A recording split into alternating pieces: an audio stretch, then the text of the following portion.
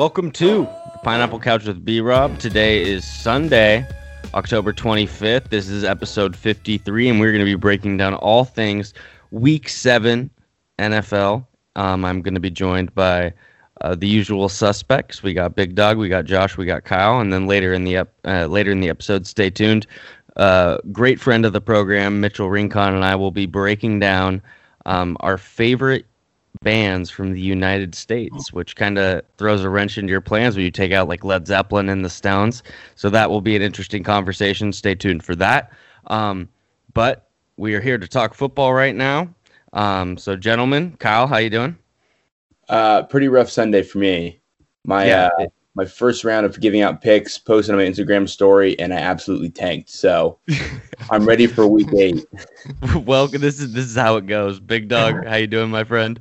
Well, sorry, Kyle, but I'm doing fucking great. I looked at it besides that Seahawks game we all had. Oh, I'm doing great today. Yep. And the way the Dodgers lost on Saturday, we should have recorded this last night because I was way more amped up when you FaceTimed me. Immediately after that, and I was with like 3 Dodger fans at work when you did that. I was just like, and I had to pretend to like be respectful. You know? Josh, how you doing? I'm okay. 3-3 on the week, so just neutral. Not too bad. Just, Not too bad. Better than me. All right, so kind of a mind fuck we all got thrown at us in this Sunday night football game between the Cards and the Seahawks. We were all on the Seahawks, I believe, and I haven't seen Russell Wilson throw that many like sketchy picks like that since that like Super Bowl against the Patriots. Andrew, you've been you're a huge Russell Wilson guy. I'm not like blaming you. I obviously am too. What the fuck did we just see? Was it more the defense? Or did Russell kind of like have his first bad game of the season? I mean, he kind of had a bad game, but he also had still like Russell throws, and he still made third down conversions. And I mean, it's just bound to happen eventually. They're not going to go undefeated. And why don't we, instead of bagging the MVP, why don't we give a little bit of credit to the Cardinals that you guys hate so much, and just pat yourself on the back or myself on the back and just be like, the Cardinals are kind of good. Okay, they but beat what the undefeated team. They're better than the Rams. Josh, do you not buy the Cardinals? I don't buy it still. I think this is just more of a testament of how bad the Seahawks defense is. I still think like this offense is historically good. Russell, especially, this is probably his best season I've ever witnessed. And I mean, you said he had a bad game, but he still threw for 388, 33 for 50. I mean, 50 times is a lot, obviously. 3 touchdowns, 2 really bad picks. One of them was like, I mean, I'll give it to him. It was like a weird one, but there was probably 2 miscommunications on 2 of those picks. But the Chris Carson one, the Budda Baker like 90-yarder return, that one was bad. He just didn't We will get to that, Kyle. So after this game, are you taking away like just bad Seahawks game, or are you kind of buying into Arizona? How you feeling? I think Seahawks went down further than the Cardinals went up in my list. The Cardinals, I'm not still fully convinced. I know, Andrew, you said they're better than the Rams, but we had mentioned before that the Rams have swept the NFC East. So, congrats to them for that. These motherfuckers to the right on this screen. They love Sean McVay. They love it. They love the golf. Andrew texted me today. He hopes the Chargers lose every game for the rest of the season, and so do the Rams, so they fire Sean McVay so we can hire him. Yeah, that'd be pretty sick. I would like the Cardinals to do this again a little more consistently, because I still think the outing last weekend against a terrible Dallas team, we saw nothing like this. So I don't know if this is just, they're playing a division rival and they kind of have figured them out so far this season, or whether this is actually something that's going to be consistent. Give me a few more games of this, and then I'll be impressed. But I think this is more so speaking about the Seahawks' vulnerabilities here. Yeah, the Seahawks defense they have a lot of injuries, but it was just so eye-opening tonight how shockingly bad they were, and how, I mean, what was it? The Cardinals got the ball back with 55 seconds left, and I think we're all pretty confident that they were going to go down and at least get a field goal, and nothing was going up against them.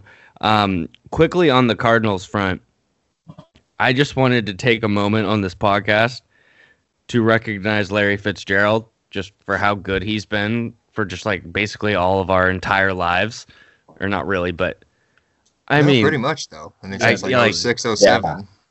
He's just perfect. And did you see that play tonight where they were to rush to get the field goal he got the ball off the ground and ran it to the center to get it so they could snap it quicker. Just like he's the best wide receiver I think I've ever seen in my life. And obviously like maybe he doesn't have the highs of what we've seen of Calvin Johnson. And I mean Randy Moss I guess actually would be the best. But besides Randy Moss, Larry Fitzgerald he's just a freak of nature to watch and very happy. Yeah, all-timer. So we're going to skip ahead. We were going to talk about the NFC a little later, but we were just talking about, so there's 7 teams make the playoffs this year. How many teams do we think are going to come out of the NFC West? Kyle, I'll start with you. You know, I'm looking at the standings right now, and they also have to play each other as well too. They haven't had too many division play yet, so that'll start to normalize a little bit more, like the wins and losses. But I mean, looking at the NFC, I mean, this is the topic. Just like it's bad. I mean, really, what we're looking at here is if the Bears can stay consistent, we know the Packers probably will. They'll beat the bad teams, and if the Saints can stay consistent to get that, I guess 7th spot. But if they don't, then yeah, we'll definitely see 3 out of the NFC West. Yeah, it's like weird how shockingly bad the NFC looks in the last 2 weeks because the Bucs have kind of like brought themselves out. Big Dog, you're very high on the Cardinals. Do you think with this 7 teams that the Cardinals are going to make the playoffs? And what do you think of the other teams in the NFC West chances? Like obviously the Seahawks, but the 49ers, I would ask. And I guess the Rams. I mean, they're definitely in a good spot right now, being 5-2. They have to play a tough schedule. The Cardinals are 5-2. That's kind of crazy. I mean, they're second place. My question was going to be, though, because it's like, I agree, the Seahawks defense is horrible. And the only reason they're good is because their offense. But who in the NFC is that much better than the Seahawks? Like, nobody. I mean, it's the Packers, it's the Buccaneers right now. Those are the top 3 teams, I think. And that's it. I like them. Those are all very beatable teams in the right week. Kyle, you were kind of hitting on this with the Seahawks defense. I mean, I would at this point favor the Bucs over the Seahawks. The defense, the Bucs defense has shown us some stuff. And obviously we'll get to how Brady and Gronk are looking, but the Seahawks defense is a huge question mark. And I know Russell Wilson's putting up these stats, but like, you got to be worried. Right? I'm concerned, but I still think they're still your favorite in the NFC? Yeah. I'm going to take Russell Wilson until he loses in the playoffs. And then, Kyle, go for it. Yeah, I would say it'll be interesting to see the Seahawks play a team like the Bears. I don't think they play in the regular season at all, but to play a team that has like a really strong defense, but not a great offense, but pairing that not great offense with a terrible Seahawk defense, I wonder how many stops that Seahawk defense can actually get against a team like, the Bears or even someone like the Saints who like don't have that great of an offense, but can still stop, Seattle's offense. So we saw tonight that Seahawks can't stop anything on defense. Like I felt like every time Kyler Murray had the ball, he was going to either bomb it downfield or run for 15 yards every single time. So I just think it'll be interesting matchup when we start. Maybe this will be in playoffs, but starting to see great defenses, decent offenses versus the Seattle team. Mm-hmm. I'm with you. Josh, what do you got? So I looked up the schedule for the remaining games for the Seahawks, right? They also get like this fun little parade where they play every NFC East team as well. That's a good Christmas present. Except the Cowboys. I guess they do miss out on the Cowboys, but they play Eagles, Giants. Oh, but instead of the Cowboys, they get the Jets. So, so I mean, the toughest teams they have remaining is they still play the Niners twice. I'm really curious. That's going to be. Was that next? Yeah, next week they play the Niners, and then they play the Niners one more time, obviously. But then it's really Niners, Rams twice, and then the Bills. And then it's the 4 joke teams. So those are 4 easy wins. I'd say right now, confidently, they got this division in the bag. These wins are too easy for them. Easily. I mean, you're already doing 4 games right there between the Eagles, Giants, Jets, and Washington football team. They could still win the division, and the 49ers could beat them twice. Exactly, and that's kind of why I'm still very high on the Seahawks. I guess though I'm curious to see who they would play in the first round of the playoffs, I guess, because then at that point, that's probably the hardest team they're going to be playing, obviously, up until then, because I'm assuming they have a good defense, but it might just be another divisional rival, actually, making that spot too. Yeah, agreed. So let's move on from the Sunday Night Football game. The Cardinals get that big win. Shout out to Tyler Hartford, lifelong Cardinals fan. We talked about Kyler today. Oh, wait, nice. One last thing. Tyler Lockett, holy fucking shit. 15 catches, 200 yards. 3 touchdowns. Not easy to catch either. Those were tough catches he had. That moonshot from Wilson for like 50 yards.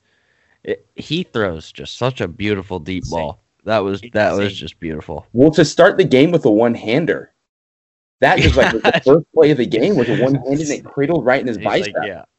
They went off, and that's gotta sting for the Seahawks though, because you knew that the whole let Russ cook thing, and you know that their offense is so good, and to get that performance out of them and still to lose, you got to be a little worried. But I still think that because they have Russell Wilson, they should be the favorite, if not tied with the Bucs. So let's go to that Bucs team. Sorry, Kyle. Tampa Bay 45, Las Vegas 20. Tom Brady's 43 years old and was putting out those passes today. I guess like his best statistical game of the season would have been against the Chargers when he threw like 5. But he had some passes today, getting Gronk involved. Andrew, do you have his stats for us? It's 33 for 45, 369 yards, and 4 touchdowns. I mean, 43 years old. And they're going to add Antonio Brown as their third receiver next week.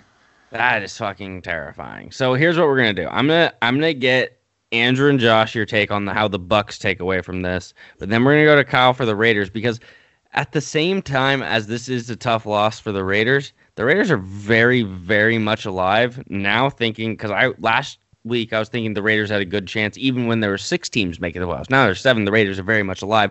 So Josh, are the Bucs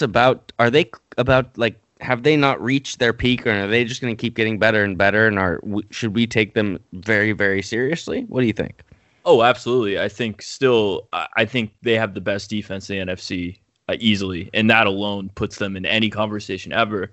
And now their offense is getting going, and that's fucking terrifying because Gronk looks good, like great. Actually, that catch he had in the corner of the end zone, that touchdown, I felt like we hadn't seen that in like 3 or 4 years. Just that was very nostalgic, and Brady got pumped. Keep going, Josh. Sorry. Yeah, I was just gonna say, going into the season, I really thought the Gronk signing was really gimmicky, just to make Brady happy. It's like another guy, because they already had OJ Howard and Cameron Brate are also like really good tight ends, and I was like, well, like I guess Gronk's like a fun like fan favorite, but yeah, he's actually turned into a super viable weapon, and obviously that's been all the talk of last week. Godwin looked good today on top of that, and then I'm sure he's going to force the ball into Antonio Brown's hands starting next week.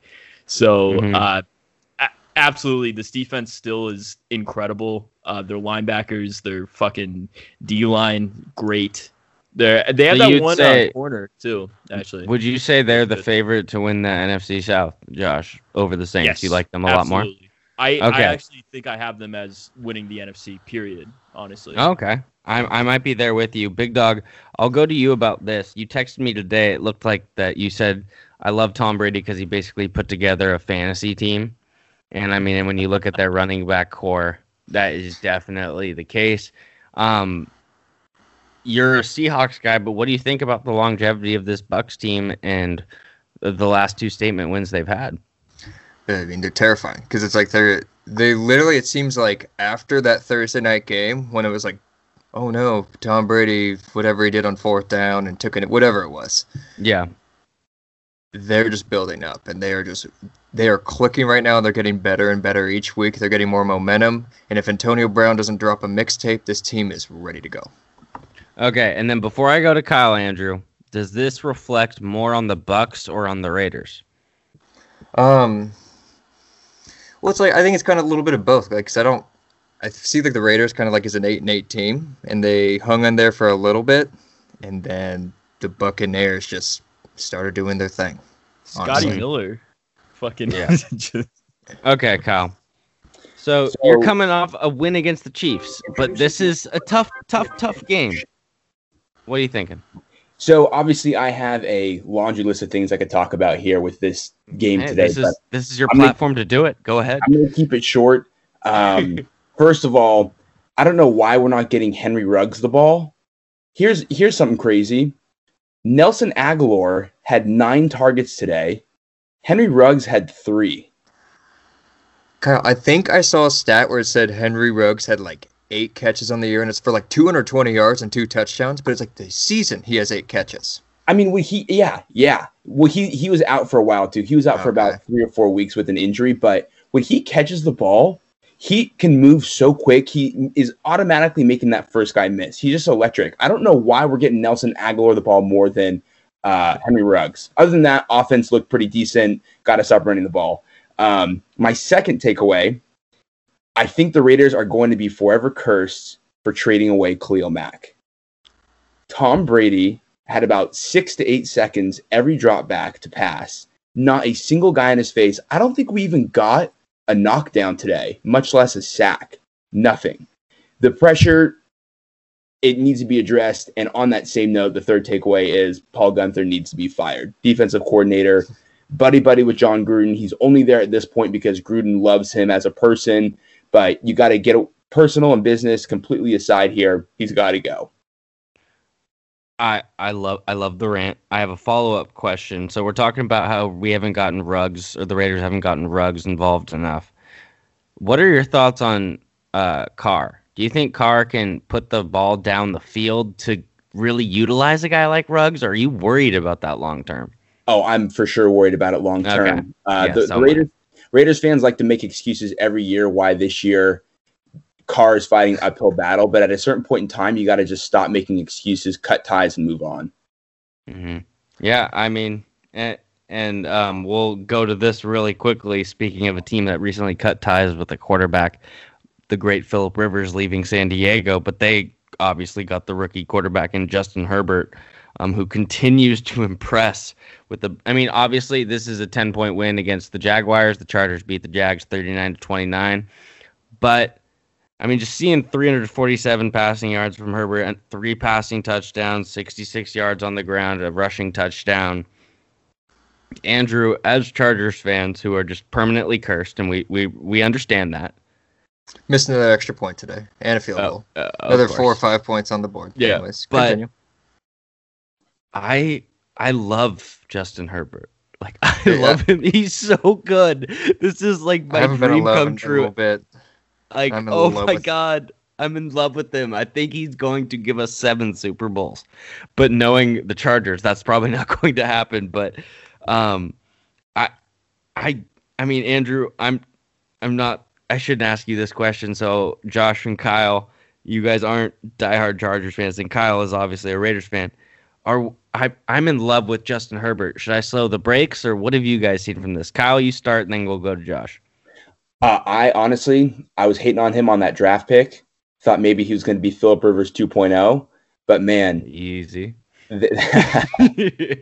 How many people do you guys have with him? I forgot, but oh God. His deep ball is deadly accurate, and he's got a cannon for an arm. So I think you guys he's already exceeded my expectations personally, and I think you guys are probably in good hands for the next few years.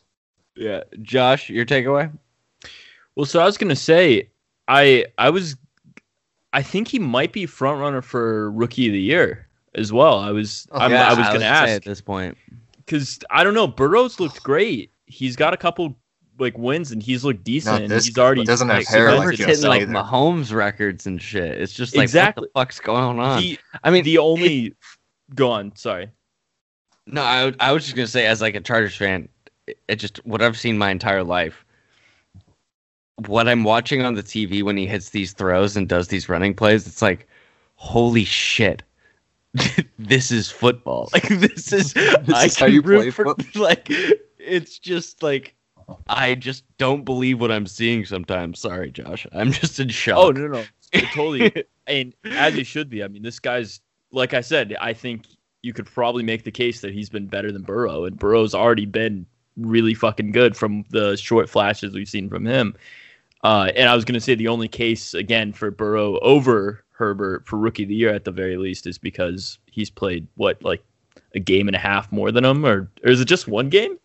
Yeah, then he was a starter game and then doctor incident. So if the Raiders want Tyrod, go get him. You can go replace him. He's good. Take a hard pass on that one, but I appreciate the offer. Do you think we'll see, he's breathing, getting oxygen in there. It's all good. Mariota? Is there a Mariota appearance coming? You know, I don't think Carr's been bad enough for that, though. I don't think so either. I'm just curious. I want to hear what Kyle. Peterman is second on the depth chart. Oh, so makes no sense. We would see Peterman before we saw Mariota, dude. So that is just. Oh man, I hope that's not depressing. All right, guys. Well, the next topic I have to give. You should all give yourselves a pat on the back because I believe we all had we were talking about the Steelers Titans last week and we power ranked them. You guys had the Steelers above them. Congratulations on the win. The Steelers. I had the Titans, but Steelers win 27-24. The Steelers finally getting a big win against a really good team. No, Andrew, this is what we're talking about. I thought the Steelers were really good all year, but this was a statement win. Yeah, they haven't beat anyone yet till today. You're right. Yeah, but I also thought that, I don't know, the Titans are the type of team that love to dig themselves in a hole and come back in the second half, and the Steelers were too good to do that on. Fuck you, Gostkowski, you stupid fuck. The Steelers are so legit, and I also, though, I don't think this knocks the Titans too much. What do you guys think? Well, I was going to ask you, actually. Enjoy your victory. I'm holding my L. So now you're a believer, right? You think the Steelers are better than the Titans? Okay. Well, here's what I would like to say. I gave out Big Ben as a dark horse MVP before the year, and I thought the Steelers were going to be really good. I thought I was giving the Titans the benefit of the doubt because they're playing the playoffs last year. And yes, I would give the Steelers the edge, but not by a ton. That's fair. These teams meet again. I think it's like a 3-point. It's a 2 to 3 point spread, 1 to 3. Steelers are better. That's what he said. Continue. Yeah, well, that's all. That's all. Juju finally got going a little bit, so that was good to see. Did you see? I don't know if you saw, but Matthew Berry had a graphic this week where he had the same exact stats and usage rate as Ryan Switzer from 2016 so far this year, and that was Juju's was comparable to Ryan Switzer when he played for the Steelers, a fucking special teams player, and that's ridiculous, honestly. Yeah. So Kyle, Big Dog, Josh, Steelers or Ravens right now on the spot? Kyle, start. Ravens still. Didn't like what I saw from Big Ben today, forcing one of those picks in the red zone. Field goal would have put the game out of reach. He threw that pick to put them right back into it. Did not like that. Mm-hmm. Big Dog? Steelers are still the second best team in football right now for me. Okay. Josh? I'm right there with Andrew. I think they're better. I'm going to stick to my guns. We still have 2 games, right? They haven't played this year, right? Nope. Not at all. Oh, my. Oh, gentlemen. That's going to be electric. Maybe what we're going to have to do is we'll have to all congregate somewhere to watch a Steelers-Ravens game to really settle this out. But, okay, any closing thoughts on Steelers-Titans before we move on? All right. So we got the 49ers rolled the Patriots. Cam Newton was benched. I think this was the biggest home loss for the Patriots in the history of the Belichick era. They lose 33-6. Cam looked terrible, so bad, but what the thing was is Stidham looked, I think, worse in ways. So I'll start with you, Josh. Is this that the 49ers are back, or is it both? But or do the Patriots suck? I think it's both. I'm throwing in the towel on the Patriots bandwagon for this year. Unfortunately, not a bandwagon, but I don't think they're not a playoff team easily. Mm-hmm. And actually, the AFC is pretty bad, so maybe they could sneak in because I still think they could beat up again on the Dolphins and Jets, and I think they could steal one from the Bills. Still, I still think there's a chance. But there needs to be like a come to Jesus major thing. And I would say Cam looked better coming out of halftime. They had a couple of good drives, but they still just absolutely got nothing from him. And I still, if I'm taking the optimistic route, I still think it's partially because he missed 2 weeks from COVID is part of it is, and that just kind of completely throws you off your rhythm. But the pessimistic take is for sure that maybe he's washed. This is it. Like for the Patriots, for Cam, for everyone. But they still, yeah. So it. Kyle, Niners are back. I'll go into with that. Yeah, Kyle, this is directly the 49ers. Are they a serious threat? And we're seeing what we saw last year again. Are you buying into that? After seeing that game today, I am. I'm just concerned about their weapons continuously getting injured. Deebo Samuel went out today, and so did Jeff Wilson. I have a really funny, quick stat for you guys, though, on the Kyle Shanahan versus Bill Belichick head-to-head matchup. I don't know if you guys saw this today. Kyle Shanahan is averaging, across his various jobs, he's played 4 times against Bill. He's averaging 30.5 points, over 400 total yards, and his 4 quarterbacks included Jimmy G, Matt Ryan, Rex Grossman, and Matt Schaub. So Shanahan has Belichick's number. Yeah, with Rex Grossman, wow, that kind of hurts. Well, so that was I actually just totally forgot about the Rex Grossman era of the Washington football team. Yeah. What a time for Great Josh period. and his Washington football team. Yeah, it was big time. Rex Grossman jerseys everywhere. What was that guy they signed for like $50 million or something like that? Albert Hainsworth. That's it. Pulling out of the hat. He stomped on a guy in the face. You guys remember that? that? That's a physical and all that. Yeah. Yeah. Okay, Washington legend right there. Big Dog. Are the Patriots done? I'm gonna push a concern button. They're not done, but I'm gonna push a concern button finally because they looked awful. But it's mid-season. I mean, there's still 10 weeks left of football. I don't want to jump to conclusions in October, November, because in 3 weeks ago we thought the Bucs looked bad, and now we're thinking they're going to win the NFC Championship. So absolutely. I don't want to put that on them because they only have to win. They got to go like 8-5, and they'll make the playoffs.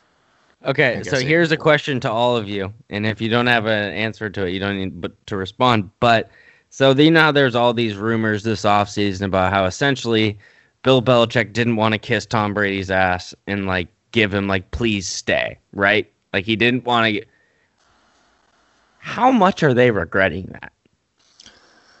Well, I don't think Tom's regretting anything. I think he's laughing. Tom is living his life and he's warm weather. He's not getting mad at, yelled at. He can bring in whoever he wants. Antonio Brown didn't fit the Belichick way. It will fit in the Tampa Bay way. I think he's very happy. And I think Bill is pissed off that Cam Newton looks like this, and the Panthers kind of knew it the past 2 years, and I bought the bull. I drank the Kool-Aid. I did a little bit too. Josh? I think Bill Belichick's way too proud to ever regret any decision ever is kind of what I think. And I still think he's going to hold on to this to the end where he's totally fine with losing Tom Brady because I think at the end of the day, I think he likes this. He's going to see this as like, he's still going to manage to take this team to 8 wins, I think. And it's going to be like oh, fuck. Like, did you see how bad Cam Newton was week 7? Yeah, I fucking took that team to the playoffs. And that's going to be his legacy type thing. And I think he likes that way more than having any credit thrown to Brady's way. All right. Very, very passionate. Kyle, you have any closing thoughts on the Patriots regretting? Yeah, Cam did look very lost today. And I think Andrew mentioned this before, but that could be because of the COVID situation. He's been out of practice. I will say this. Belichick knows how to beat AFC East teams. I don't know if you guys scoped those lines early at all, but the Patriots are actually underdogs against the Bills this next week.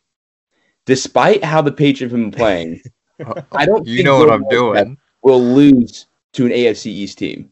Oh, so okay, Kyle, real quick. That's what I said this week. I was like, "There's no way Belichick's gonna lose 3 in a row." There's no way he's gonna lose 4 in a row. It's gonna be the Bills. And then it's the same thing. Don't fall into the cycle. It's a stay away from me already this week. To Kyle's point, we'll go to our next topic, which is the Bills. They beat the Jets today by 8, but they did not look good, and they'd lost the 2 games prior. Kyle, you might have a point about Jets next beat week. the The Patriots Bills, like me and Kyle got fucked by the Bills today. Yeah, biggest win of the week. Infuriating. To not be able to score a touchdown against the Jets is pathetic. It was 6 field goals. It was 6 field goals. Oh my god! And a missed one, so we couldn't cover.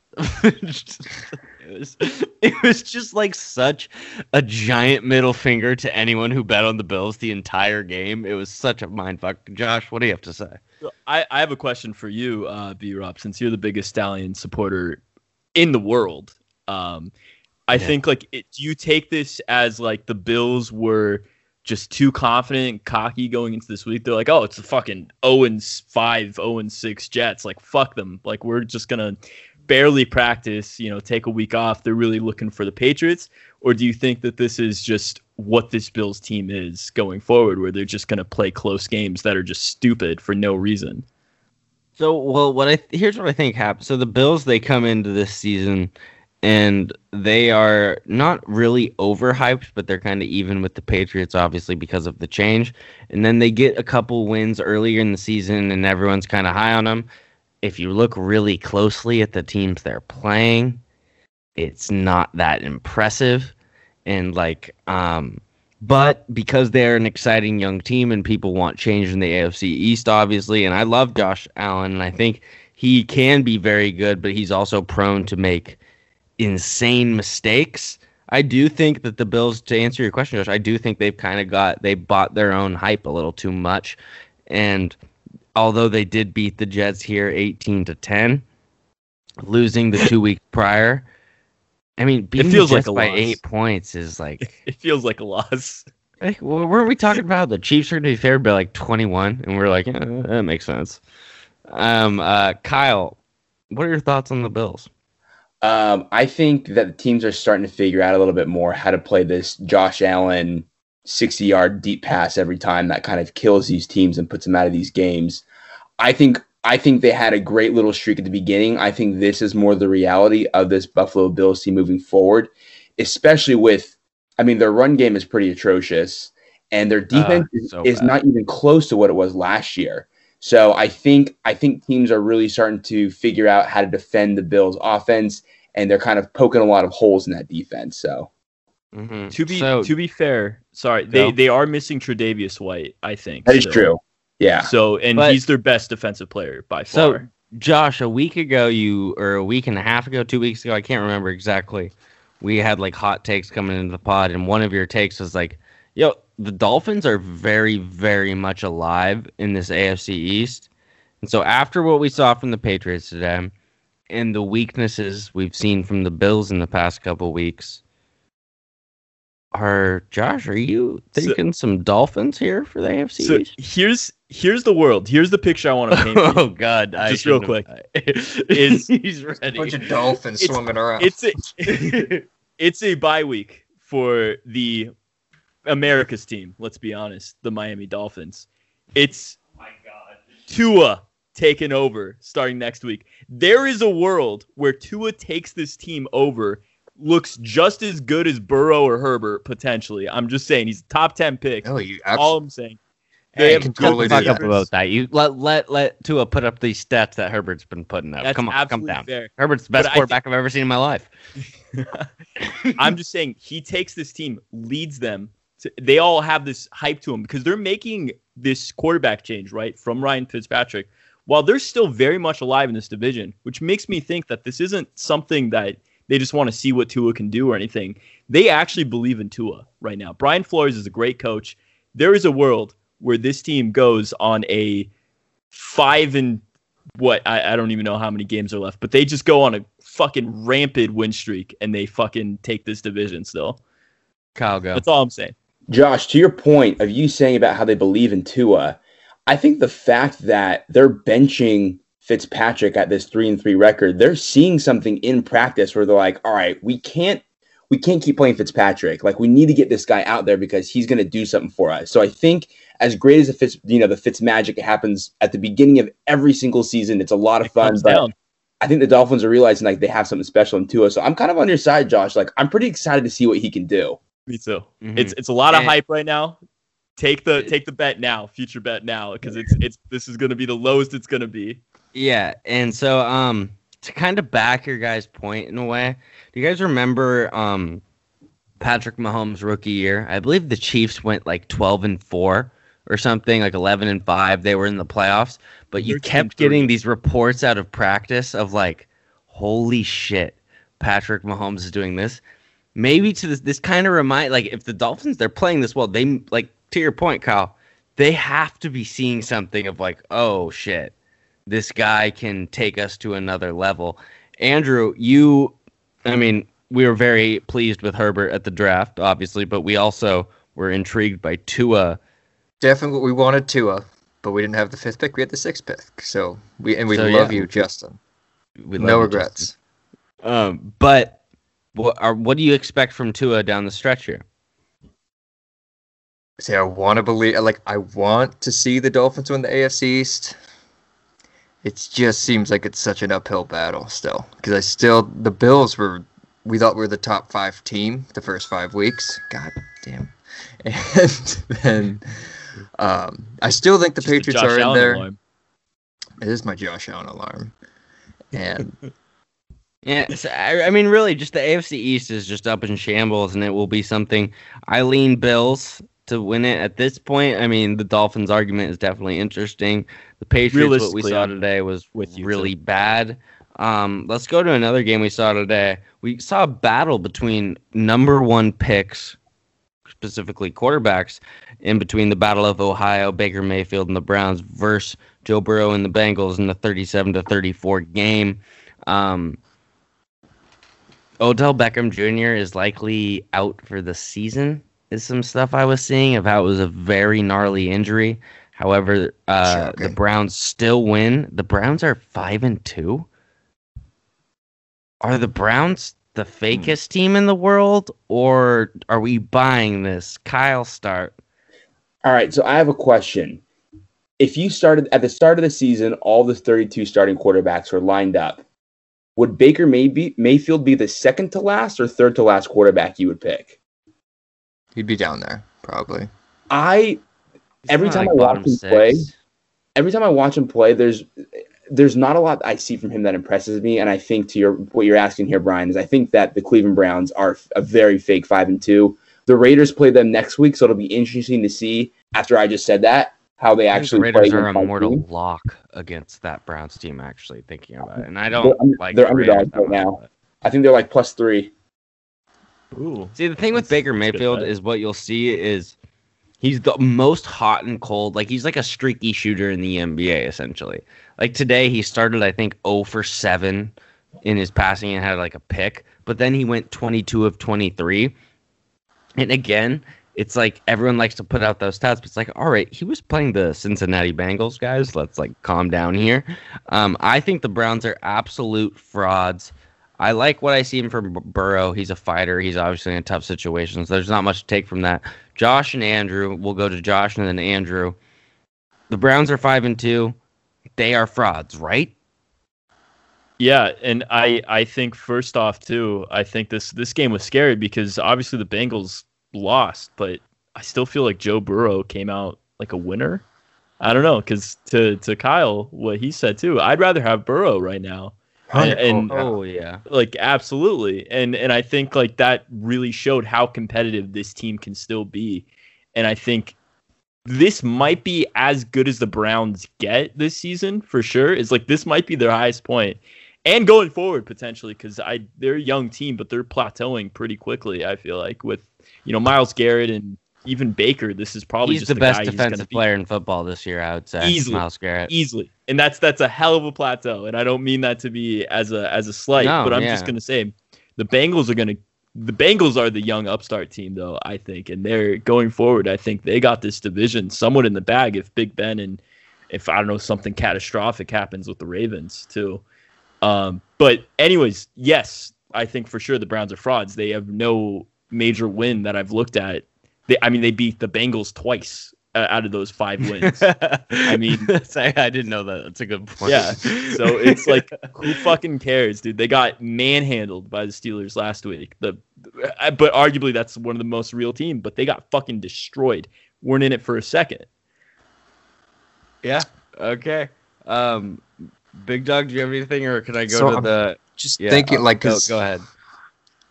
I want to say they're frauds, but I mean, if there's 7 teams making the playoffs, they still might make it. Yeah. Like they're the fifth best team right now, and it's like I know they still have to play the Ravens twice, the Steelers again, but Bills are 5-2, and they're in first, and they're 5-2, and they're tied for third, or they're in third place. I believe the Browns still have 2 games against the Ravens. Yeah, they do, and 1 against the Steelers. I mean, it's like the teams, the bubble teams. It's like the Raiders, the Chargers, the Broncos, basically, and the Patriots. Yeah.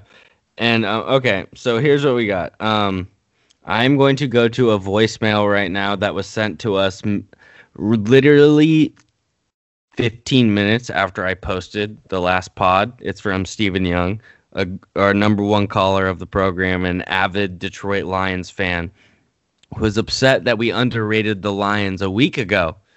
And what happened this week? The Lions had the most electrifying win, maybe, of the weekend against the Falcons, who find anything to lose. So we're going to listen into this voicemail from Steven, and then we will move on. But I'll get it going right now. I'll blast it through the mic. What's up, Pineapple Couch? I know this is pretty late in the week, but just soaking in that Lions win. And, I just remember last week's podcast, you guys kept shitting on, I don't know if I can watch this game. It's going to be terrible. And what I got to say to you, Brian, fuck you. Big Dog, fuck you. It was also good to see you. Gave the guy a free bucket of balls at work today. And Josh, I don't really know you, but he said it was good to see you. Well. Go fucking Lions. Oh, thank you. I'm celebrating a Lions fucking win over a horrible Jaguars team. Because now back-to-back wins. You deserve it. You deserve it. You deserve it. I'm going to celebrate this win all fucking week. It is amazing. Go Lions. They're going to break my heart next week, but they didn't. Fuck it. Go Lions. Fuck it. All right, always good to hear from you, Steven. What I'll have to say about that Lions-Falcons game, there's 2 things. The Falcons, as a Chargers fan, it's hard to find a team who's better at losing than you. The Falcons have figured it out. they're actually better at losing than the Chargers. But also, Matt Stafford is so good and is so underrated and has been fucked his entire career. Do you guys agree? Yes. Yeah, 100%. He's probably, I mean, I would put him on the same boat as like probably Phillip Rivers and as like one of the most disrespected quarterbacks of like the last 20 years. I think he's better than Phillip Rivers. I agree with that. I think he's better than Phil too. Hey, I'm just saying, So on sorry, a week-by-week basis, not the injuries, but he's better. Phil, I don't believe that. I think the Colts have some serious momentum coming off this bye. The funniest thing about the Colts is like they have this perfect team, and they're like, let's get. Dude, do you want to suck my dick, Andrew? I'm not right now because I'm walking away right now from what I'm about to say. And they have this perfect team with the offense, good role maker, and great defense, and then it's like, let's go get a 39-year-old quarterback from San Diego. To fucking fix it. That will lead us to the promised land. Yeah, imagine Stafford on that Colts team. Imagine not respecting a man like Phillip Rivers and the integrity that he stands for and how he was. All right, Steven, good win. Great win. I think Derek Carr right now would be. They'd have a better shot with Derek Carr. That's saying a lot too. That's saying a whole What do you think, Kyle? Do you think Derek Carr on the Do Derek Carr and Phillip Rivers have the same amount of playoff wins, or does Phillip Rivers have one more? He has more. He's got to have. He went to the AFC Championship. He has to have. All right, well, that was Billy Volek, by the way. That was Billy Volek. 53 episodes. It was a good run. I love you, Phil. Just ignore them. All right. In other good news, So the Packers take care of the Texans today, 35-20. And this sounds like an abrupt transition, obviously, because I don't want to talk about how Phil is being disrespected. But the Texans make this a close game, right, guys? But in the first half, Andrew, I know you're a big Deshaun Watson fan, and I know they cut it close. Is Deshaun Watson the most miserable player in the entire NFL? Like, just of how pissed off he is at his situation. Like, it sucks watching him in this. Him, Darnold. I feel really bad for Stafford, yeah. Stafford actually is the answer there. Julio, maybe you throw in there too. No, but I agree. He's in a very miserable situation. He's locked up there. But at least he gets paid, so there's that. And we don't really take away much from this Packers win over the Texans, guys, right? Like, I mean, we expected the Packers to beat this game. I thought that was a pretty easy bet for all of us. Aaron Rodgers pissed off is just scary, like scary good. And I'm glad he showed up this week. Thanks for showing up last week, too. Aaron Rodgers against bad teams, also scary good. Very good point. Okay, so this is a shitty game, and this is what we'll do before we wrap up the episode and talk about Monday Night Football. But so Josh's team, the Washington Football Team, beat the Cowboys 25-3. And obviously there's all the questions about the Cowboys quarterback play and Dalton getting injured and all that. What I took away the most from this game, and what I've taken away the most from this season with the Cowboys, Ezekiel Elliott's contract might be like an all-time bad contract. He has been should have paid terrible this year. So today he had 12 carries for 45 yards. This season he has 5 fumbles already, and today he had one of those like bobbled catches that should basically be a fumble because you gave it to him, and he's had multiple of this year. Is Ezekiel Elliott washed? I don't think he's washed. I think it's just he's kind of in the Cowboys are in such a crappy situation right now. Their offensive line is gone. Sucked this year. He is sucked. The Cowboys probably suck because the same reason the Rams gave Todd Gurley that huge contract and they had to get rid of him. They just probably don't have cap to figure out other spots right now. Meanwhile, the Niners are running out like random running backs each week, and every single one gets hurt, but they run for 100 yards before they get hurt. Kyle is Zeke. Do we all agree Zeke's a bad contract? But like Zeke looks like really like maybe over the hill, like we were seeing with Todd Gurley last year. Are you getting that? A little bit. I think it is just slightly unfair to put it all on him when we just mentioned that he has had the worst offensive line pretty much in his entire career. So that's probably a little bit attributed to it as well. But yeah, he doesn't shift and move like he used to. Like his little like cutbacks and jump cuts and shit used to be so much fun to watch. And now he just kind of looks like he's just walking through the holes, you know? He's not actually walking through the holes, but he's moving a lot slower. Yeah, and that could be one of two things. Like it could be like just the like obviously the wear and tear of being a running back in the NFL. But maybe Zeke is one of those players who, when he knows like our team fucking sucks, maybe he's not putting out as hard. That's what I think. So before we get into Monday Night Football, the Dodgers, they beat the Rays tonight to take a 3-2 series. What I would like to focus on is how bad they shit the bed on Saturday night with the error play. Andrew,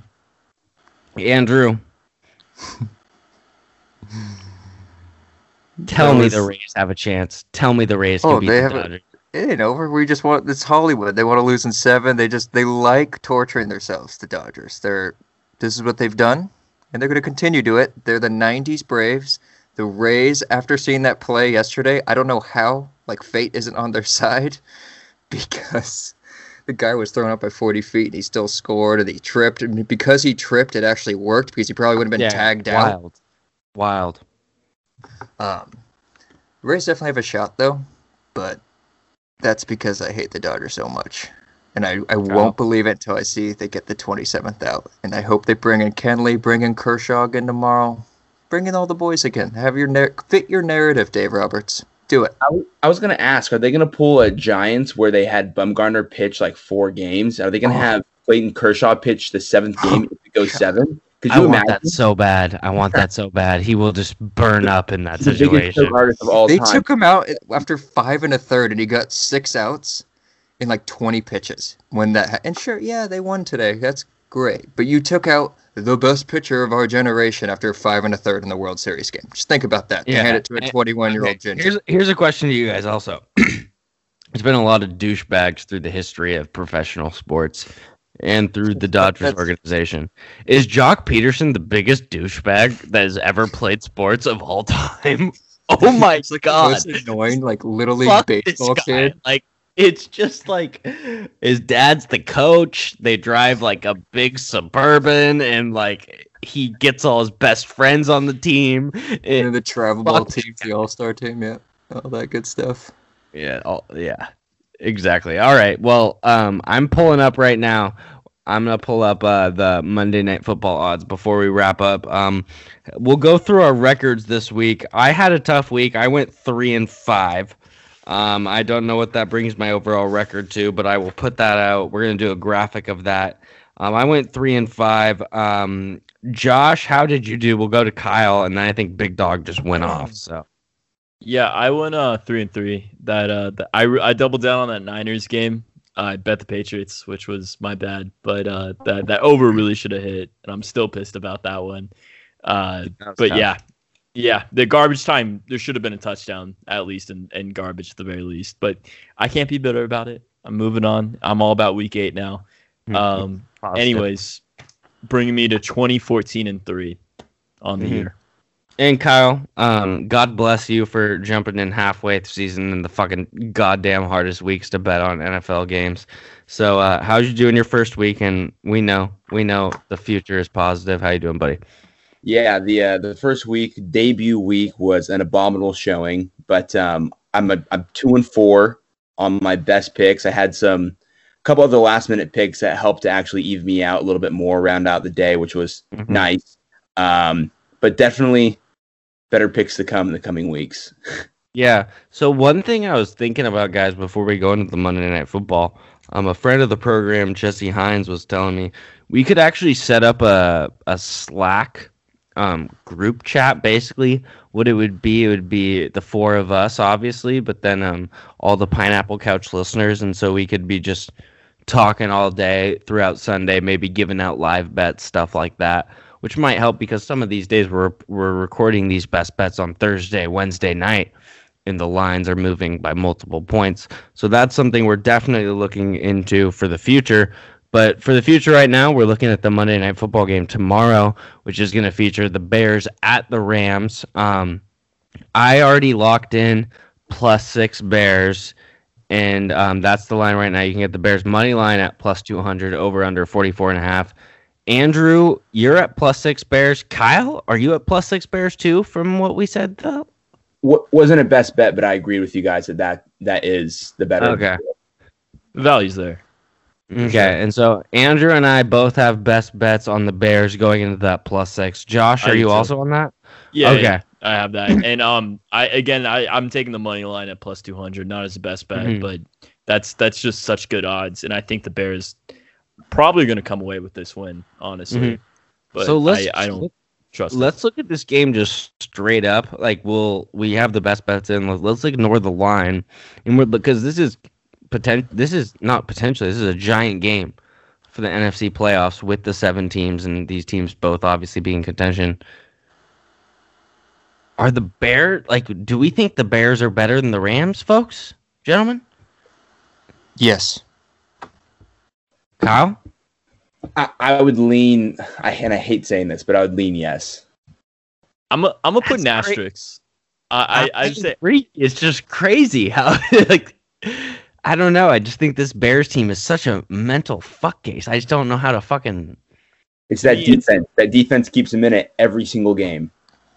It's a yes, but for me, I'd say yes, but the Bears are still gonna lose against really shitty teams and still gonna confuse you in the future. They just play good teams really well, I think, and that's just what the Bears are going to be. They're again, to Kyle's credit, it's the defense. Absolutely. Khalil Mack, Akeem Hicks. We all like the value of the Bears +6. And before we wrap up tonight's show, I have one last question to you boys before we go on to Mitch joining me for some rock and roll talk. Gun to your head, are the Bears going to make the playoffs? we'll go Andrew, Kyle, and then Josh. Bears are making the playoffs. Yes, but that means that there's probably going to be only 2 in the NFC West making it. I'm comfortable with that. Josh? Yeah, absolutely. I think it's them, the Saints, and an NFC West team, I'm going to say. Yeah, I look at it. I think we're getting the Seahawks and the 49ers out of the NFC West, and I think we're going to get the Packers and the Bears.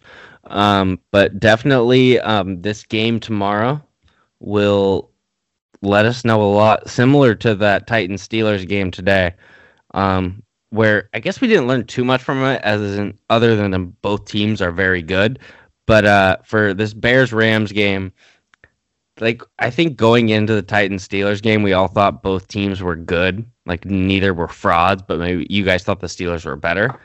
I think both of these teams could potentially be frauds. So we're going to learn a lot tomorrow night. Again, best bet on the Bears +6. That is wrapping up NFL Week 7 here on the Pineapple Couch. Thank you so much to Big Dog, Josh, and Kyle for joining me tonight. Gentlemen, we'll talk again on Thursday, breaking down NFL Week 8. I love you all. God bless. I think you're forgetting one more thing, I think. There's something else. Yeah. Oh, there you go. Yeah. Just one today. By the way, I was 4-1 this week, and I'm 24-12 overall. You're welcome, Peter. God. Oh, yeah, you skipped me, you little douchebags, just because I had the hot. Wait, go. I'm sorry. Oh, it's 4-1 this week. We're taking the Bears tomorrow +6, 24-12. I meant to lead with you. That's Big Dog, you have the opening slide on. You know how we do the Instagram post? You're the number 1 next week. I like that. The leader. Put me last. You or me, Kyle. We're both right there. But all right, boys. Always a pleasure. Stay tuned. Mitch and I are gonna be breaking down some music next. Cheers to NFL Week 7. We're looking forward to NFL Week 8. This has been the Pineapple Couch. We'll be right back.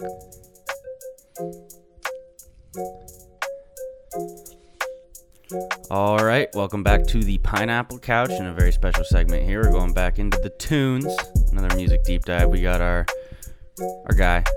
I need to figure out an insider name for you. We'll figure that out. But we got Mitch Rincon back. Mitch, how you doing? Pretty good.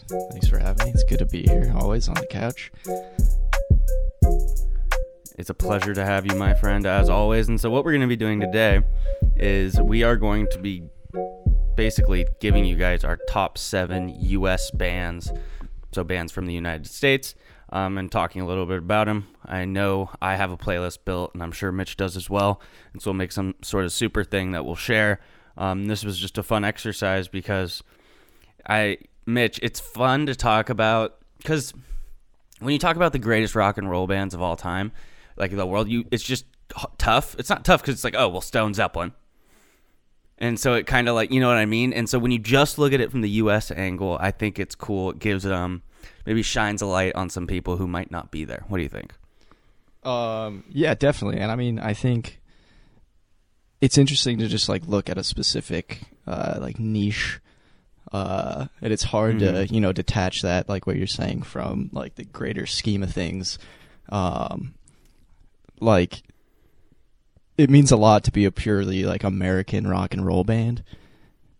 And but then also you look at within that, there's just so many defining things that means, because we're just such a weird, diverse nation that you can go a lot of so many different ways. sounds. Yeah. So I think, and so go ahead. I think my list might be a little different than yours, because I feel like mine is fairly like place-based, in terms of like like a geographical definition, and I don't really know how yours is laid out.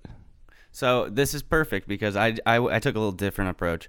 What I tried to do is I tried to take a piece of all like the most defining eras of the last like 40 years of American rock music. So I kind of have a fish from every different pond, if that makes sense. Yeah. So if you wanted to do a quick like, hey, here's American music, this would be a pretty good example of it, because it sample different times and eras pretty well. So I'm excited. Yeah, I mean, I had some initial questions, like, just right off the bat. Mhm. I mean, I think Yeah, I'm still let's do it. sticking with my original list, but, like, how American does the band have to be? Like, it's like 4 out of 4 have to be American musicians, or is it like kind of what I'm saying, the idea of like a location? Yep, it's location based. And an example for you would be Van Halen. Alex and Eddie Van Halen were born in Germany but moved to Pasadena, I believe, when they were 10 or 11. And so Van Halen formed in Pasadena, thus making them an American rock band. Yeah, yeah. Like I had Mhm.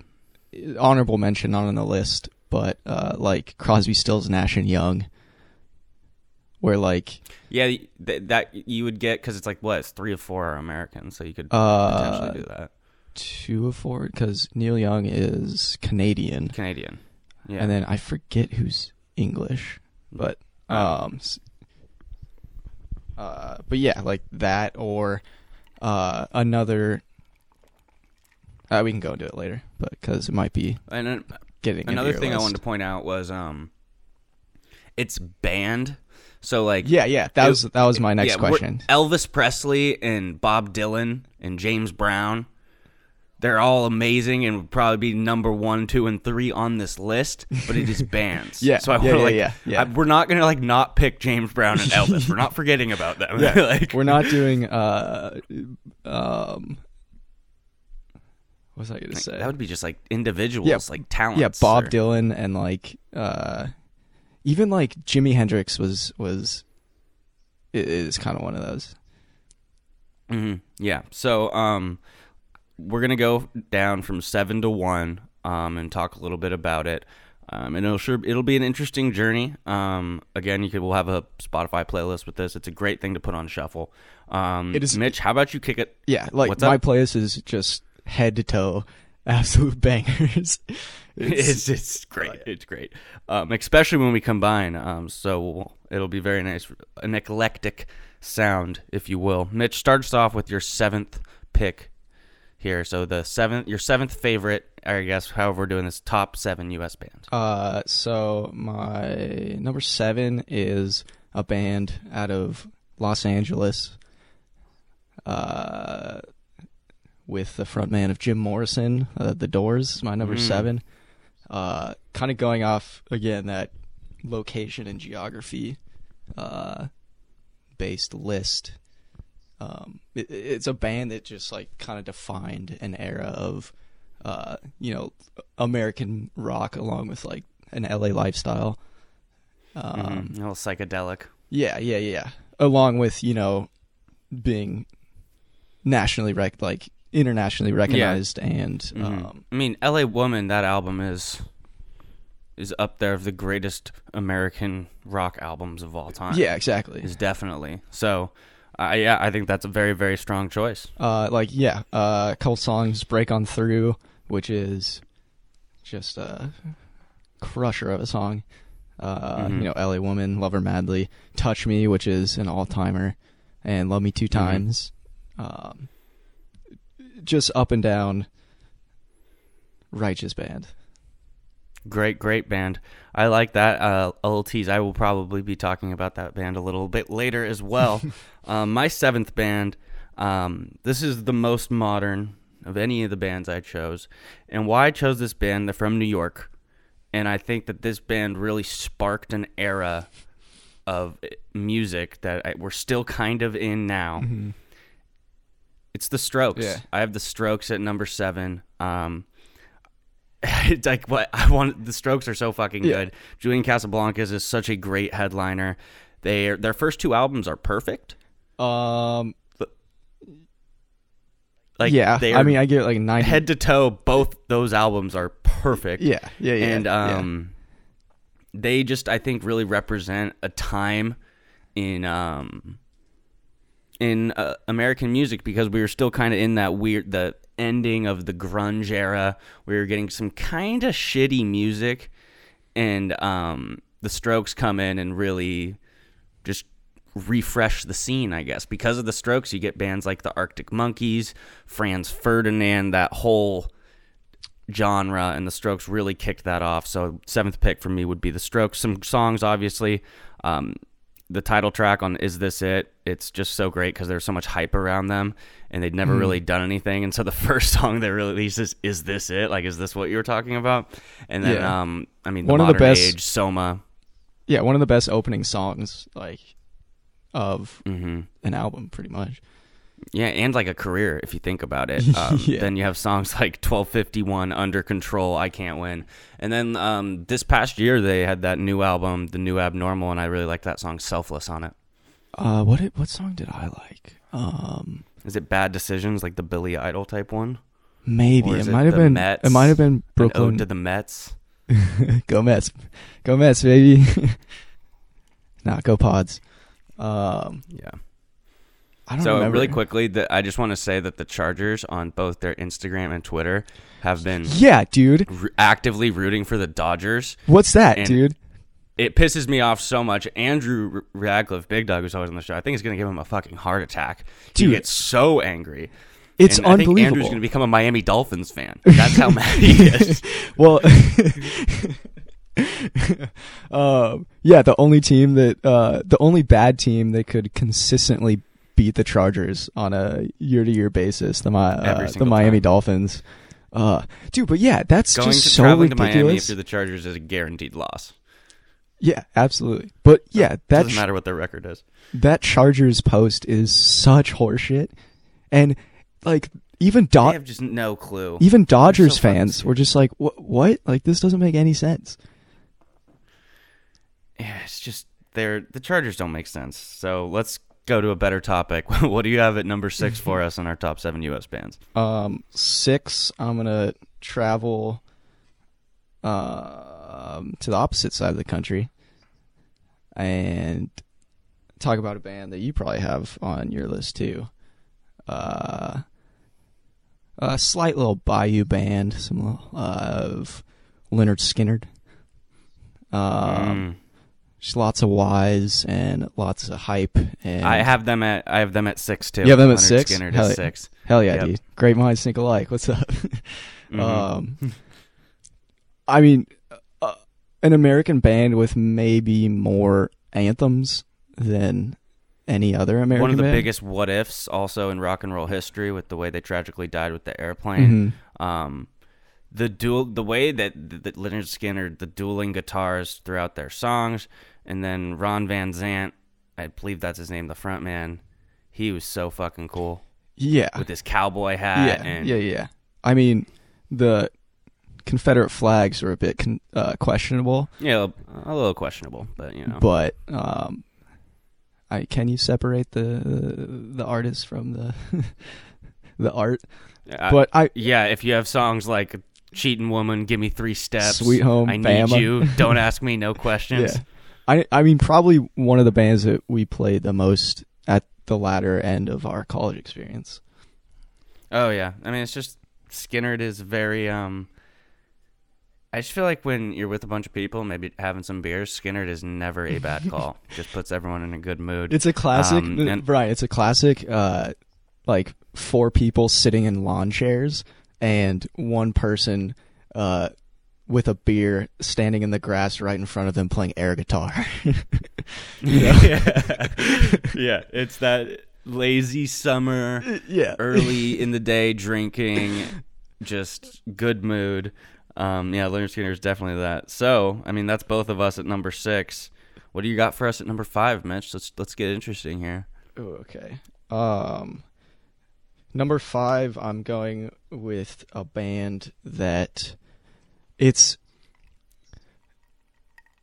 a man and a band. It's kind of like it's more of a band than kind of what we were talking about before, but kind of the precursor to the Strokes in the New York scene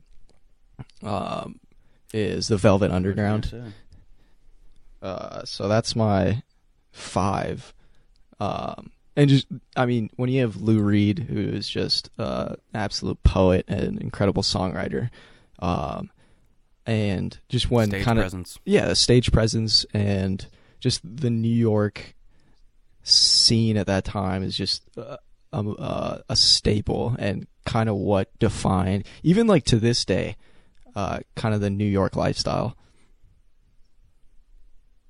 Yeah, it's that, I don't know, the Velvet Underground to me had like, it's just that like, that kind of like pissed off but mellow, and I don't know, I had a lot of Velvet Underground songs on a playlist I had in college called Hungover, and I will say that I enjoyed listening to them then. A playlist that goes maybe 3-4 times a week. Yeah. That was different times. Some songs. Anything else on them? Yeah. Yeah, I mean, just go through some songs. You got Pale Blue Eyes, like Oh Sweet Nothing, Sunday Morning, Sweet Jane, Rock and Roll, which is an all-timer. Waiting for the Man, There She Goes Again. It's just endless. Heroin. Also, Almost Perfect album, the Banana album with Andy Warhol's Banana on the front. Yeah. Oh yeah, like right when I moved out here, my roommate invited me to go to. It was like a Lou Reed tribute show, and they have it like every year, and it's just like all of Lou Reed's like buddies and all these just crusty old people at this like underground like venue, and we just go. And we're like the youngest people there, and it was just like 4 or 5 hours of his friends just playing Lou Reed and Velvet Underground covers and like Nico covers, and it was awesome. It was pretty cool. It was super cool. Very fun show. I'll have to come out for that next time. So for my number 5, I'm actually going to stay in New York. And this band is one of the most certainly unique bands of all time, and it's one of the most mysterious. The Talking Heads. I have at number 5. Yeah. They, for so many reasons, they have the coolest concert music film of all time. Stop Making Sense. He comes out with just a guitar and a tape recorder with the beat. They slowly add more and more people. The band, when you have the full band out there, they're dancing. You got great backup singers. They're moving. They're like playing guitar, running in motion at the same time. And just, they're so unique. There's just nothing really like the Talking Heads. Yeah, I mean, David Byrne's and I don't think there's anything. Yeah, he so a story about that Stop Making Sense is from A Tale from Jeff Robbins. Is so what they would do when that movie came out was basically that it would show at movie theaters, but they'd take the bottom seats out, and it would just like people would dance. And it was, and so that sounds fucking crazy. Yeah. And I saw the David Byrne actually at Coachella 2 or 3 years ago, and he was still awesome. Like, he's such a quirky guy, but the iconic like oversized suit he wears. Yeah, I was gonna say the big suit is just so sweet. And then who did the rap music video that they were wearing big suits? I don't know. You know, I know what you're talking about. You know, but you know what I'm talking about? Was it Kanye? Yeah. It was Kanye and I don't know, some like Lil. Lil Pump. Was it Lil Pump? I love it. Yeah. Yeah, that one. So a couple songs for you about Talking Heads. I really prefer the live version of Take Me to the River off that Stop Making Sense, even though of course the normal version is great, but you get the really good harmony or like background vocals in this Take Me to the River. Burning Down the House, obviously This Must Be the Place, Heaven, Life During Wartime, can't forget Psycho Killer, and then Once in a Lifetime. Some songs to start you off with. Mitch, we're approaching number 4. Yeah, I had something to say about the Talking Heads. Oh, David Byrne has a good TED Talk about music venues and like relation to sound. Really? And yeah. I forget what it's called, but it's about like it's an alternative look about musicians playing to the venues that were constructed. So it's kind of this. It's the idea that the buildings and the venues and the architecture define the sound as opposed to like the sound happening and filling music venues. But it goes through everything from like classical music up through like arena rock and a bunch of stuff. But that's cool. It's interesting. Yeah, you should check it out. But one band they talk about in that, or he talks about, is my number 4. See that segue? Good segue. Is a band out of Seattle. It is Nirvana. I love that. So I mean, Nirvana's better than the Red Hot Chili Peppers, right? Like I got in this argument in high school over and over yes, again. Dude. I always be like, "What are we talking about? Nirvana's way better," and no one would agree with me. Thank you. Well, yeah, you grew up in this has been an argument Brian. for like 10 years. Oh, no. Shut up! You grew up in Solana Beach. There's no difference. Don't you fucking say that, dude. Don't you dare fucking say that. Don't you dare. I know you're just saying that to get under my skin. There's the tape. Fuck. There's the tape. It's on tape, Mitch. We'll edit that out. So you were saying about Nirvana. I mean, it's just like another kind of seminal band that just defined kind of a generation and an attitude. I mean, another, tragic story. But probably the band of the 90s. Without a doubt. And yeah. Their MTV Unplugged set is unreal. Masterful. Along with Stevie Ray Vaughan's MTV is also super good. But and Clapton. But yeah, songs Smelled Like Teen Spirit, Come As You Are, About a Girl, The Man Who Stole the World. So on their MTV Unplugged, Yep. Is that I always get Polly confused. on there, Dumb, yeah. Lithium. Yeah, just amazing band. What a run. What a run when you think about it. Yeah. Like, and to have, it's just like the Nirvana, it's not really an overstate. They literally, for 10 years, basically, people were just trying to be them. Like, it was crazy. It's like, I have a band coming up who's kind of like that in the same way. Yeah, it's weird to see, like, this anti-establishment band just being the biggest band in the world, at least in, like, America for a good amount of time. I mean, everybody has, Kurt Cobain posters, and I listen to them probably more than anybody up until like middle school. Them and like 50 Cent. But yeah, who's your number 4? So number 4, a band you mentioned earlier, The Doors. I have at number 4. So far, if you look at it, I have. The Strokes are giving me that 2000s era. I have Lynyrd Skynyrd that's going to give me that early 70s Southern rock. I have the Talking Heads, which will give me the early to mid 80s. That little eclectic. I don't know exactly. I don't even know how to describe the Talking Heads. That's what they're like. And so now what I'm going to do is I'm going to take the late 60s, early 70s era. I'm going to check that box off as well, and I will do that with The Doors. So we're going through all these bands, right? And we're looking at like all these songs of why do we choose these bands? We make this playlist. I can say very confidently. So I have the best 7 U.S. bands, and I have 7 songs for each of them. "L.A. Woman" by The Doors is by far the best song on the list. Out of all they have the best song, in my opinion, of any American band probably ever. "L.A. Woman" is a masterpiece, and I feel like I talk about it too much, but just down to the fact that Mr. Mojo Rising, it spells Jim Morrison, just his scream. You obviously have Ray Manzarek, the unbelievable organist.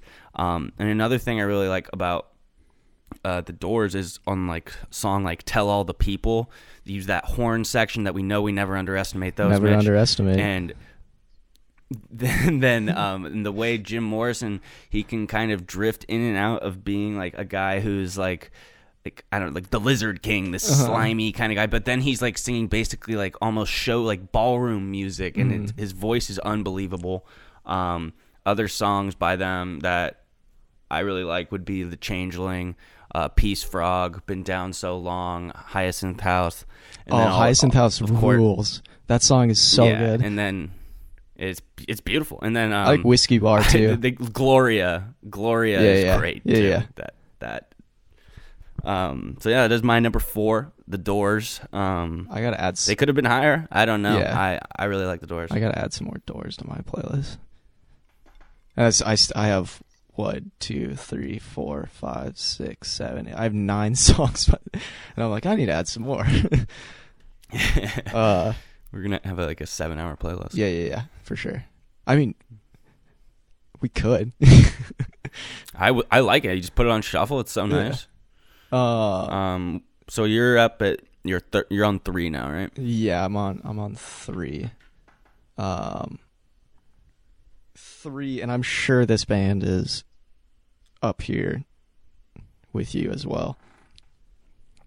It's the Creedence Clearwater Revival. Just that Bayou, just rock and roll. That I'm definitely one of my favorite bands. It's hard to like. Definitely. I mean, and you have them just existing in a time of, just like political upheaval and worldwide chaos, American chaos, and kind of providing a voice to a lot of people. Fogerty's like he's like a one of one guy, you know, like he's kind of like a little. I mean, he's not quieter, but like he's really on that like level of like a Bowie, a Jagger, like in terms of like the dude, the run they went on. It's fucking insane the amount of songs they put out. It's crazy. Did you watch that video that I sent you the other day? It was Fogerty. Oh yeah, Fogerty basically telling the Trump campaign team that he didn't want his music to be especially Fortunate Son, because he was just playing Fortunate Son, and Fogerty's like, dude, I'm talking about you, man. Like, he's like, this is ridiculous. It's so ironic. He's like, because the idea of Fortunate Son is like, the wealthy and the powerful can escape the draft. They're very an anti-establishment, common man type of band. Wouldn't you say? Yeah, very like the common man. And then he's like, Trump, like, this is what you did. You were the wealthy dude that didn't get drafted in Vietnam, like, and he's playing it as rallies, and I thought that was just really funny. Some songs, Fortunate Son, Have You Seen the Rain, Bad Moon Rising, Proud Mary, Green River, Born on the Bayou. They rip an unbelievable Susie Q. I mean, definitely one of my most listened to bands of all time, and unbelievable scene on Apocalypse Now with the CCR playing with the Playboy Bunnies.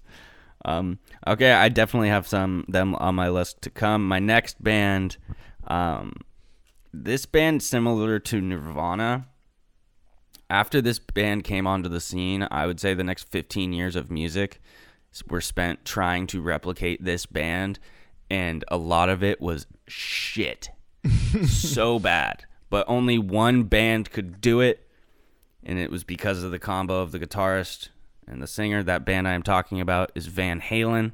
You got Eddie Van Halen and David Lee Roth. That combo from 1976 to 1984, they were the biggest band in America. They were the anthems to like everyone who's like my dad age when they went to high school.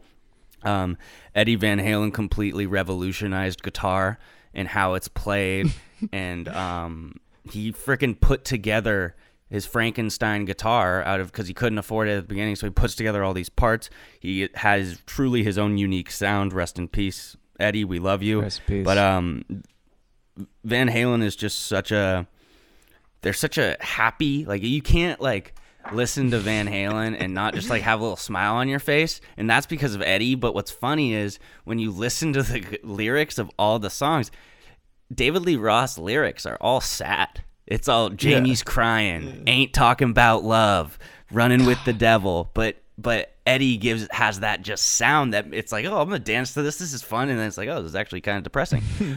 But yeah, they I mean, the 80s were spent trying to replicate Van Halen, and no one could.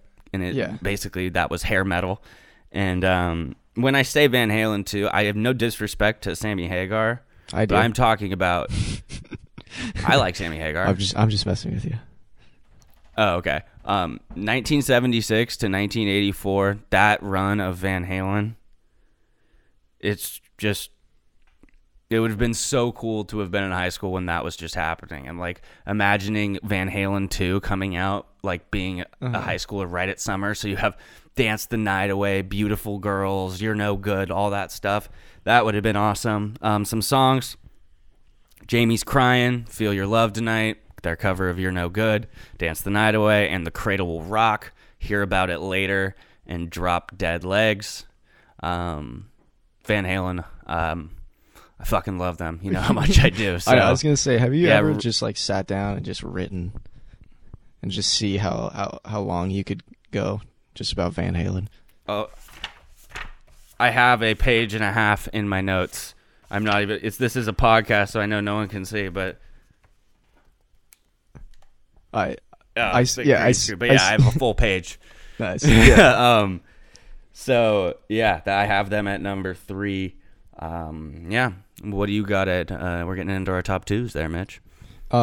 Number 2 is a band that just basically defined the American lifestyle for the world, specifically the California beach lifestyle. It's the Beach Boys. Mm-hmm.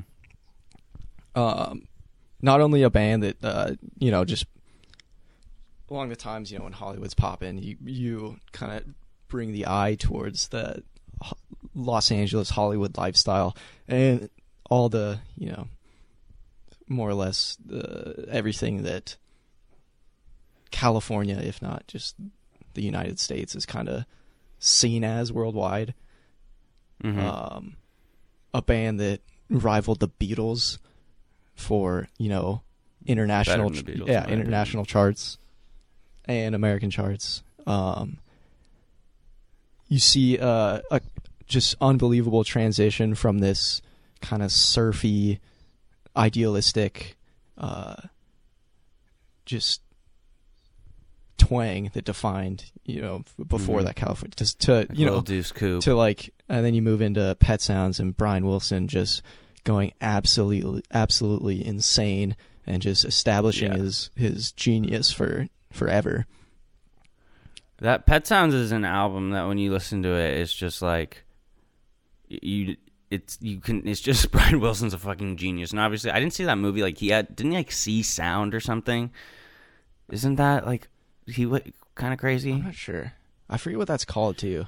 It's super interesting though. I think Dustin saw that, or Big Dog. I'll have to ask them.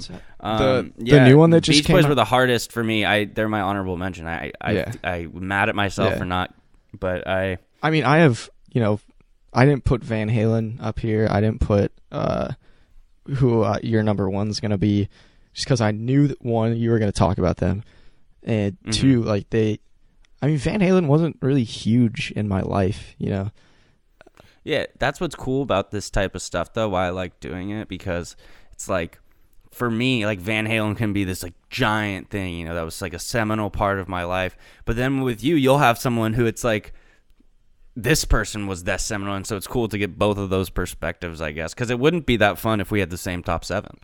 That would be a pretty boring podcast. Yeah. Oh, yeah, you're really right, Brian. That's great. Yeah, I'm gonna change my list. So Beach Boys at 2. I have to mention you got me a Surfer Girl on vinyl. You beautiful bastard. I did. I love that album. We also when I was working in LA for architecture firm out there. We were designing the new Warner Brothers studios, and we had a bunch of meetings in like different recording studios around the city, and one of them was I think now it's called like East West Studios, but it's where Brian Wilson recorded most of Pet Sounds. So it was pretty cool to be in that room. Brian Wilson played bass too, correct? yeah, he's the Paul McCartney of. Yeah, that's funny. I never actually thought about that. Like the two, I mean, I don't know if you could call either of them really frontman of their groups, but like the two, I don't even know if I could say that, because I don't know if Paul McCartney is the most influential person in the Beatles. Yeah, it's the Paul John Lennon thing is just like I think over the course of my life I've changed my mind like 15 times on it. And so it's just whatever way the wind's blowing. For the first 10 years of my life, I think I was always John Lennon, or not 10 years of my life, but when I first started having an opinion about it, I think I was always John Lennon. And then for a little, I was like, wow, Paul McCartney's really fucking good. No, and then, dude, I'm all George Harrison. I am big time George Harrison. It's for me, it's Paul or John. George Harrison's great, but it's Paul or John. No, I mean you just have to look at look at his like solo stuff that he did. It's just unbelievable. John Lennon and Paul McCartney had great solo stuff too. You have to listen. It's like that's what it gets so hard though, because it's like we're comparing just greatness. Yeah, and they're British. I mean, like Paul McCartney's got Band on the Run and Maybe I'm Amazed. John Lennon's got Number 9, Dreamin'. Lots of good stuff. Whatever that other, or Imagine, obviously. What do you got in terms of Beach Boys songs? Oh, here. What do I got on here? I mean, a bunch of like the kind of old ones, like, you know, Surfing USA, Good Vibrations, and then you move into like Wouldn't It Be Nice and God Only Knows. One that I've been listening to a lot is I Just Wasn't Made for These Times lately. That song's been really good. What you got next? I got so a band you mentioned earlier, I have CCR. CCR it's weird. The weird thing about CCR is if you listen to CCR, you would 100% think, well, where are they from? Oh, like, you know, Mississippi, Louisiana. And it's funny is they were from right outside of Sacramento. Lodi, that song is right outside of Sacramento. And it's like I was talking to you about earlier. I won't talk about them too long because we talked about it a little bit. Just the run of songs Fogerty put out, and I believe it was like a 3 or 4 year stretch. Yeah, it was 4 years. It rivals Jimi Hendrix, you know? Jimi Hendrix had a 4-year recording. Yeah, and well, what's interesting is like, I don't think that during that stretch CCR was the best band, because you obviously had the Stones in full swing and other stuff going on. But when you look at that era, or at least certainly in America, they kind of represent the times like the most. Like if you're like, I don't know, I feel like that's the soundtrack to that time. There could be some arguments. Maybe it's like the Grateful Dead. I would lean CCR. Some songs. Yeah, well, I mean, again, it seems fairly location based. Like you can attribute kind of the beginning of that era to, you know, the Grateful Dead when you look at like Psychedelic Research and San Francisco. But then you look at kind of the nationwide struggle. It's kind of like CCR. Yeah, the common man. Yeah. So yeah, songs wise, I got Run Through the Jungle, Long As I Could See the Light, Lodi, Green River, Up Around the Bend, Looking Out My Back Door, and then I don't know. Is I Heard It Through the Grapevine by CCR the best cover of all time? All Along the Watchtower is the best cover of all time. I don't know. I think I'd probably take I Heard It Through the Grapevine. Really? It's fucking crazy. I mean, it's All Along the Watchtower is also fucking crazy. But Cosmos Factory and Green River, those two albums by CCR are my two favorite, but obviously Born on the Bayou is very good. Yeah, Mitch, I like Bayou Country's been my favorite because it just jams like the whole way. But I like the songs like Ooby Dooby and Ramblin', like that sort of stuff. Okay, so your number one band from the United States of America, go for it. I don't even know how to preface this. Band coming out of the Bay Area with a little Latin flang, or twang. I knew this was going to be your number one. I crossed up twang and flair, so yeah, Latin flang. I like that. But it's Santana. You knew it was going to be Santana? Great choice. Yeah. I thought about it, and I was thinking about all the bands that you would like, and I knew you would put Santana at one. I thought you potentially might put the Beach Boys at one, really? But then I thought about how much you love guitar and how much you like Santana, and I was like, oh, he's definitely going to fucking put Santana. Yeah, it's Santana. I mean, if any of the listeners out there don't know, I have a Hispanic background. My relatives... that was the other reason I knew it. My relatives hail from the great state of Michoacan, Mexico. And so, I mean, that I kind of felt at home with Santana a little bit. Tony's sponsor of the podcast. Huh? Tony's sponsor of the Pineapple Podcast. Yeah. As well as Corona, Pacifico. I'm just naming sponsors. I'm getting all of them. Yeah, Tony Sakal. If anybody's in the Solana Beach, San Diego region, check out my grandparents' restaurant, Tony Sakal. It goes hard. It rules. Won best margarita in San Diego County this year. Oh, which is I might go for margarita. Which is big time. Yeah. Yeah. So yeah, I mean Santana just wails on guitar. The best Woodstock set of that whole weekend, I'd say. And he does great national anthems for the Warriors games. Yeah, I was gonna say you might love him because you've seen him on national TV or what's NBC Bay Area, NBC Sports Bay Area if you're local Warriors games. But yeah, I'm so excited for that. One of my favorite guitarists, just influential sound, kind of the blending of kind of that California culture with, a historical Hispanic land. So again, looking at location and geography in terms of kind of defining meaning in these bands. Songs, you got Black Magic Woman, Oye Como Va, Samba para Ti, Waiting, Evil Ways, Soul Sacrifice, which is a wild video. I know we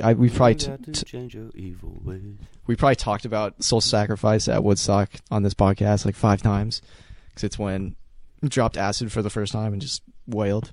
Another one of the most beautiful guitar songs of all time is Europa. It's just silky, and that's my number one. Yeah, a fun fact for you too. Guitarist in Santana, Neil Sean, founded Journey. Yeah. And when you listen to, obviously Journey and Santana very different, but when you listen to the guitar solos in a bunch of Journey songs, you're just like, wow, this is completely influenced by Carlos Santana. So that's very cool. My number one, this will be no surprise to you, Mitch. Yep. Tom Petty and the Heartbreakers. To me, they are the most American band ever. They're so, we're talking about how CCR is the common man band. Tom Petty almost even more is, because it's just, Tom Petty's not good looking. He just comes in and they wail. And you're telling me if Tom Petty walked into your bedroom and he said, "Brian, do you want to make out?" You would make out with him? I would not. You would not make out with him? First of all, rest in peace to the great Tom Petty. I really wouldn't want to make out with a man. I think I will make my stance there. Just a homie kiss, dude. Just a homie kiss. Yeah. Tom Petty, though, he is, in my opinion, incredibly underrated. I think he is one of the most influential artists of all time, especially in terms of America. I think he's an unbelievable songwriter. I mean, if you think about it, he got invited to be in the Traveling Wilburys with Bob Dylan, Roy Orbison, and I'm forgetting who else was in that. He was able to make hits for 3 consecutive decades, from in the 70s, the 80s, and the 90s. I am more into his earlier stuff, obviously, but he doesn't like fall off a cliff or anything. So, when you look at his first album, Tom Petty and the Heartbreakers, I mean, on that album you get American Girl and Breakdown, but you also have songs like Stranger in the Night, Anything That's Rock and Roll. There's just this pure, raw, just rock and roll, fuck everyone kind of, I just want to party. That's what Tom Petty was. And just like we were talking about with Van Halen, Tom Petty, just a massive part of my childhood. I just have always been a fan. I've seen him 3 times in concert. And so, yeah, songs, Refugee, Strangers in the Night, The Waiting is probably my favorite Tom Petty song. You're Gonna Get It, Don't Do Me Like That, Breakdown, I Need to Know. Just, he has so many good songs. And Tom Petty, like we were talking about with Skinnerd, kind of just that, hanging out with the boys, it's sunny, just throwing some Tom Petty, drink some beers, definitely will be a good vibe. Yeah, those are my top 7. Yeah, I mean, it definitely makes sense what we picked based on, yeah, I mean, I like that we can have different, top 2s, which is, because, I mean, there's so many different factors that go into it. Yeah. Who were your other honorable mentions? So Beach Boys, obviously. Nirvana was one as well. I was, ZZ Top. Was very close. And then I was actually legitimate. I almost put Twin Peaks in. Yeah, no, but I figured because we just podcasted about them, I was just like, I'll just leave it. But yeah, I mean that's pretty much it. I'm trying to think. Like I didn't consider Guns N' Roses Bruce Springsteen wasn't close. No, the I Eagles, hate Bruce. honorable mention. Eagles, were close. Were a close call for me. I respect the Eagles more than I like the Eagles. I mean, just unbelievable vocal harmonies. But these 7 bands, the toughest thing for me was where to put Skinnerd on this list. Like I think when I first had it out, I had him at 2, and I just kind of mixed and matched everything. Oh, and another person who I think this is kind of in the Bob Dylan category, but like I would have loved to put Billy Joel on this list somehow. I'm a giant Billy Joel guy. You're in Billy Joel territory right now, Mitch. Yeah. Almost. I actually also thought about the Steve Miller Band, but okay. They didn't have as many, but I just thought that was like a good representation of that kind of like late 70s. Thought about Cheap Trick a little too, just because I don't know. I knew you like would. Cheap Trick. What were you thinking? I mean, I had a lot of the people that you had in your list that I like. The Strokes, Tom Petty. I have Van Halen, of course. I had the Ramones, which kind of goes in. It's the same kind of breed as the Velvet Underground. I thought kind of that grungy New York. So I thought that Lou Reed was. I mean, I don't know. It was basically a toss-up between the Velvet Underground and the Ramones because I felt like I couldn't have both.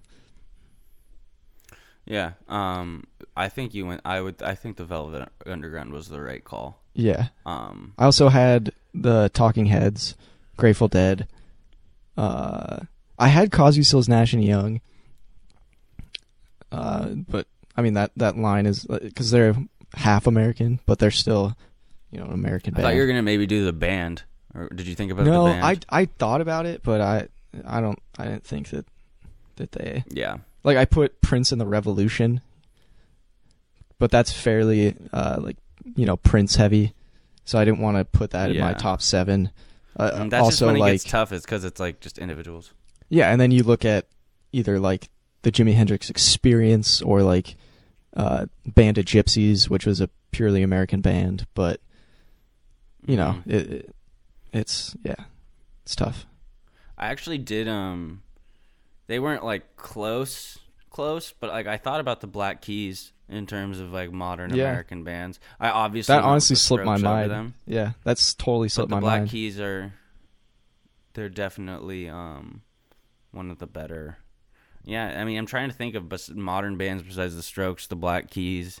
I mean, obviously, you and me would say Twin Peaks.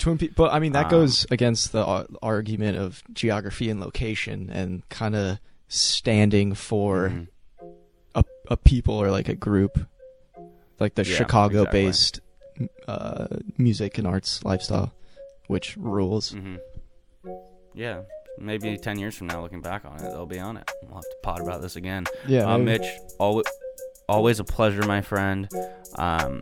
Enjoy being 3 hours ahead on time of me. Go Rays, go. Yeah. Go Rays. Go Rays. Fuck the Dodgers.